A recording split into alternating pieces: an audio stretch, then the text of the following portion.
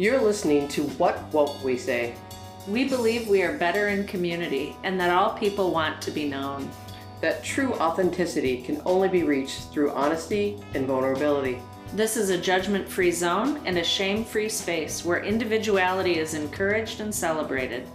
We are your hosts, Sonia Mastic and Jen Kinney. So I'm Jen, and I'm with Sonia right now, and we want to share the story of how this podcast came to be. For those of you who are listening, welcome. This is our first ever podcast. Our little introductory podcast.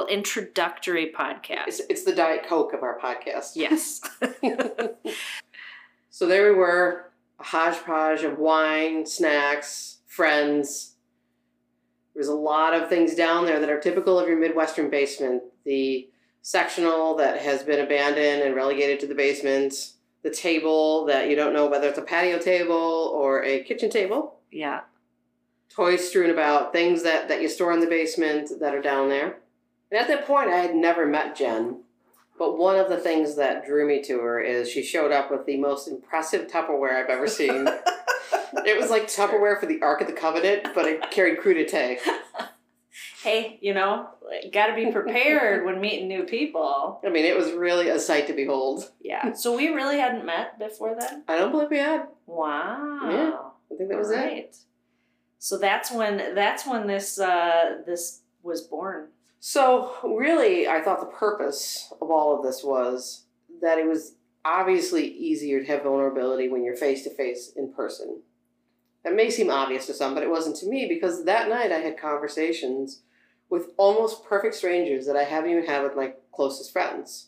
So it caught me off guard because I really thought it would just be sort of a night to kill time. You'd have some laughs, you'd have a little bite to eat, you get to know some people. That's usually how those nights go. Right. They don't end up being this night of just ridiculous openness. And I think that was part of the humor of it all, is it was almost so honest and vulnerable that it was almost awkward at times. And it made me laugh so hard because I could not believe that there was this group of women around the table speaking out loud my inner dialogue. Now, do you think the wine might have had anything to do with it? I don't care. And so if we have to have wine on every episode here, anybody that wants to be a guest, there'll be wine. Right.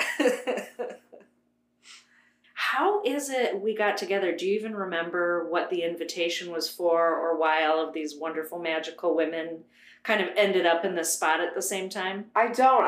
I believe we originally intended to be at your house. Oh. And then it ended up being at Sarah's because she had to put the kids down. Oh. And she wanted to be home for that, and so we went there. So I get some credit for it. I think so. Wow, I think you're Sarah right. will be on the show soon enough, and she'll be able to correct us, maybe. Right. But she can set the record straight. Right. But yeah, so you approached me shortly after this gathering and had this idea of doing this podcast. And I thought it was really terrifying and scary at first because I'd never done a podcast, and I was like, I don't know. You want me to talk and do this and talk with you? And so I was very honored. But then as you started sharing your vision for the podcast, like your vision, and then also we started brainstorming about all of the women that we know collectively who are amazing human beings and who have amazing stories to tell. And that is such an interesting element, I think, to our podcast as we go on. You guys are going to get to hear us talk to, interview, and spend time really digging into the lives of some of our friends. And the beauty of them is that there is this humility about all of them. And without a format and without us guilting them into doing it, you would never hear their stories. Yeah. They would never coin their stories as sensational or fantastic or anything other than ordinary, when they absolutely are. They're all really incredible women. And that was part of the idea with me, is I didn't want it to live just in the basement. I didn't want it to live and die there and people to not have that experience of this happening over and over with new people, like basically inviting new friends to the basement. I love that. And that, I think, is so important because here we were, you know, just like we're us. We're average human beings with our own different stories and passions and stuff. Speak for yourself. Yeah, right? I mean, aside from you. Right. But really, like, we're who we are, and we're getting together, and we're talking, and we're hanging out, and we're sharing ideas and stuff. And we're all very different.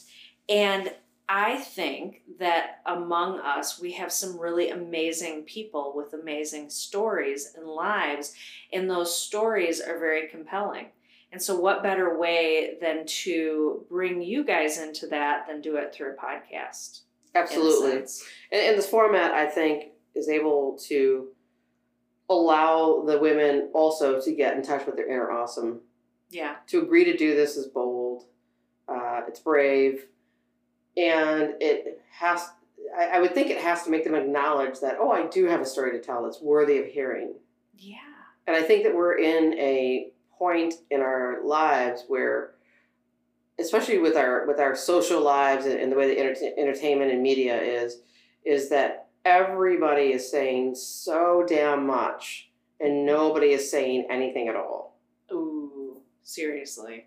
So that is what I think will be great here is you just cut to the quick, get to the good stuff, but it's not sensationalistic. It is all about honoring all the things that the podcast is about, of vulnerability and truth and, you know, a great space to just be who you are.